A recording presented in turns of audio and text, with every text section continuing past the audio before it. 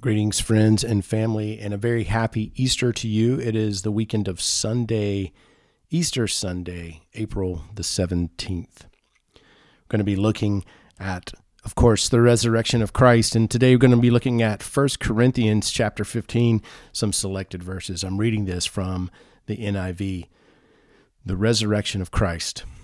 Now, brothers and sisters, I want to remind you of the gospel I preached to you, which you received and on which you have taken your stand.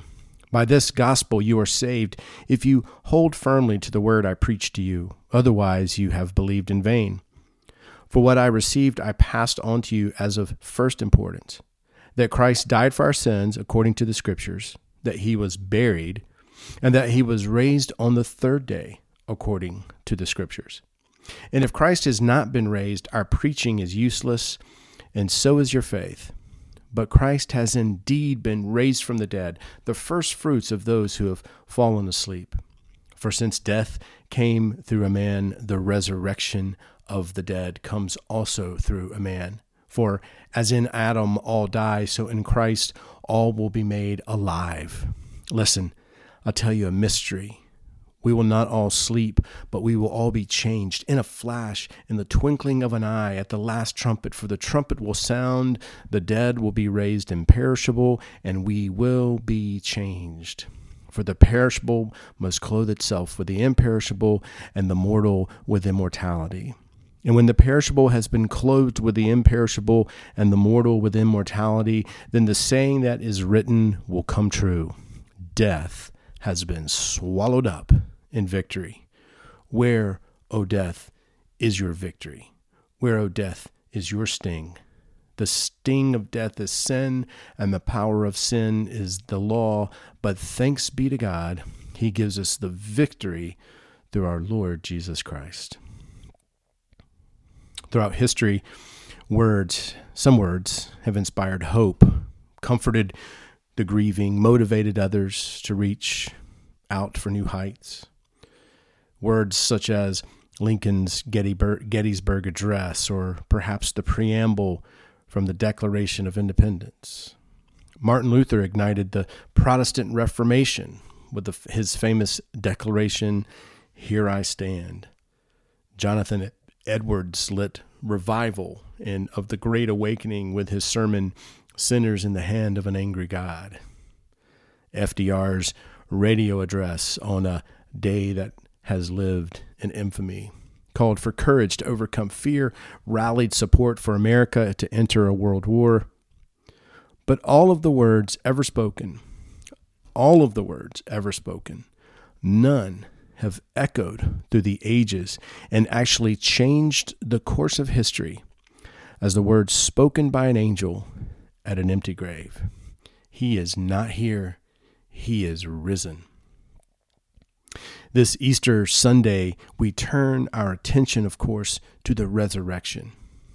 And while every Sunday worship service is a testimony that Jesus did, in fact, rise from the dead, Easter Sunday gives us an opportunity to consider the significance of the resurrection to our faith and to what we really believe. An interesting aspect of early Christian history is that it was the resurrection, not the cross, that was the central theme of Christian preaching. You see, many contemporary Christians assume that the cross has always been the focal point of Christian faith. It's as if sometimes I think we forget and we view the cross as the touchdown and somehow the resurrection is maybe the extra point. And obviously the cross is vital. It's that deplorable, beautiful event because it was the means through which Jesus, the Lord of the universe, would atone for our sins. It's how he won us back to a holy God. But listen to Paul's words in 1 Corinthians 15. If Christ has not been raised, well, then our preaching is useless, and so is your faith. If Christ has not been raised, then we are still in our sins. You see, the early believers saw themselves as witnesses to the resurrection. That's Acts chapter 1. Peter and John created an uproar because they were preaching about Jesus and the resurrection in Acts chapter 4. The Bible says that with great power, the apostles testified to the resurrection And several years after the crucifixion, while preaching in Athens, Paul preached the good news about Jesus and the resurrection, Acts 17:18. Chapter 15 of 1 Corinthians is this incredible passage of encouragement and hope. It provides comfort to those who are grieving, but it reveals to us Jesus, the mighty conqueror who removes the sting of death and promises a holy transformation from simple flesh and bones to the immortal spiritual condition of union with a holy God. It presents the grand and the glorious promises in a very logical order and progression as this gift from the resurrected Savior. Because Jesus rose from the dead, he is able to make and to keep the promises recorded not only in that chapter, but in all of Scripture. You see, here's what the resurrection does. It does so many things, but we're going to talk about a couple today. First of all, the resurrection proclaims Jesus' lordship. The resurrection proclaims the deity of Christ. His death on the cross may have accomplished our redemption as he paid for the sins of the world, but it did not prove to the world that Christ was God in the flesh. You see, some view the crucifixion as this honorable sacrifice made by a gifted teacher. Others would point to the cross as a failure of Jesus to demonstrate his power, like the thief who mocked Jesus, saying, "Hey, if you're the Messiah, then get us down from here." Critics view the cross as an insignificant death. They see Jesus as one of many who rebelled against the Roman Empire, who was an enemy of the state, and then suffered the consequences. But the Bible, the Scripture, paints a completely different picture. The crucifixion was not a tragedy. It was a triumph, as illustrated and declared by the resurrection. Jesus was not a victim. He was a volunteer.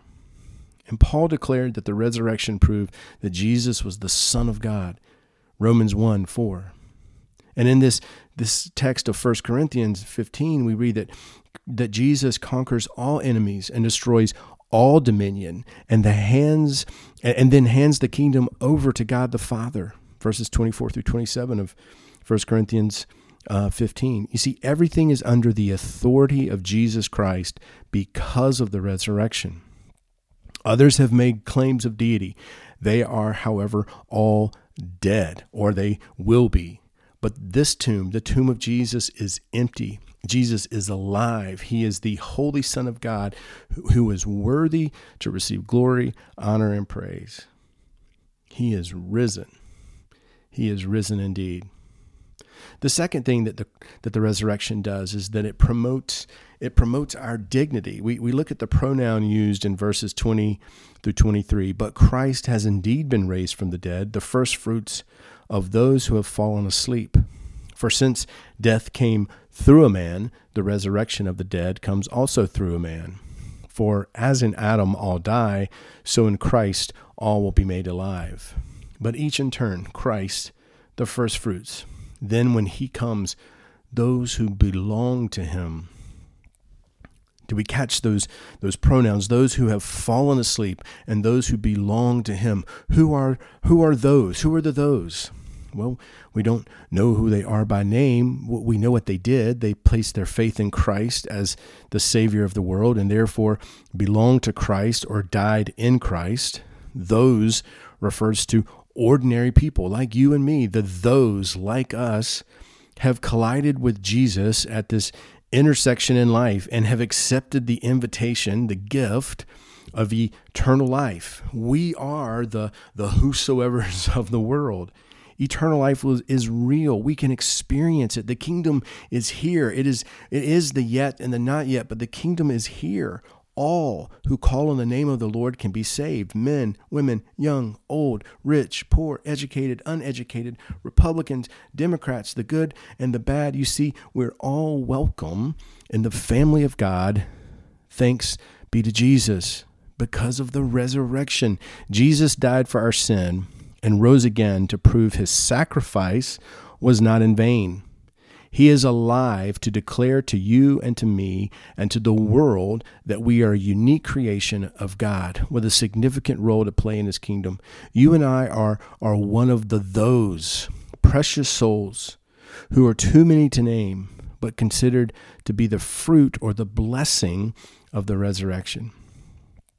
The third thing that the resurrection does is that it protects against despair. Verse 19 says that without the resurrection, we should be pitied more than all men. Then in verse 32, we read that without the resurrection, we should just eat, drink, and die. But Jesus is alive, and he protects against a life of despair and of selfish indulgence. The resurrection communicates a higher purpose. You see, we understand that we are loved by the Creator who has gone to great lengths to communicate his love. The resurrection reminds us that trials are temporary. We may have to carry a cross for a short time, but there's a resurrection into eternal glory. Despair is like this locked door, keeping somebody trapped in a room of pain.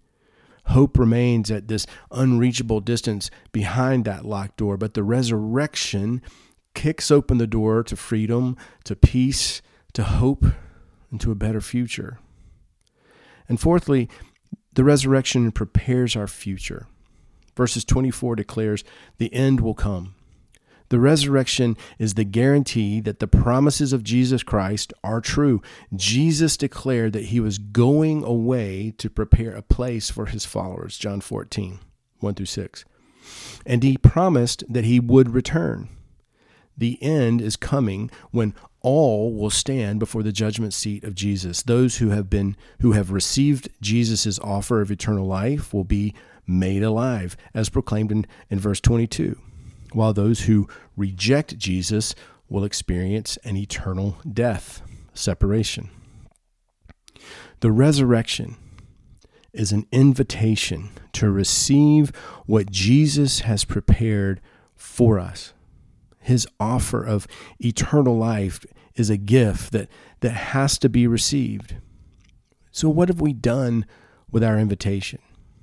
Jesus is alive, and he's calling for us to receive him today. Would you be free from power of sin? There's power in the blood, power in the blood. Now, brothers and sisters, I want to remind you of the gospel I preached to you, which you received and on which you have taken your stand. By this gospel you are saved, if you hold firmly to the word I preached to you. Otherwise, you've believed in vain.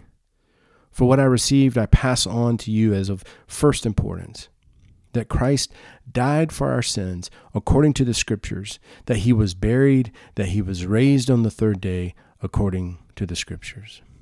Death has been swallowed up in victory. Where, O death, is your victory? Where, O death, is your sting? The sting of death is sin, and the power of sin is the law. But thanks be to God, he gives us the victory through our Lord Jesus Christ. Jesus Christ has risen. He has risen indeed. Amen. God bless, and happy Easter.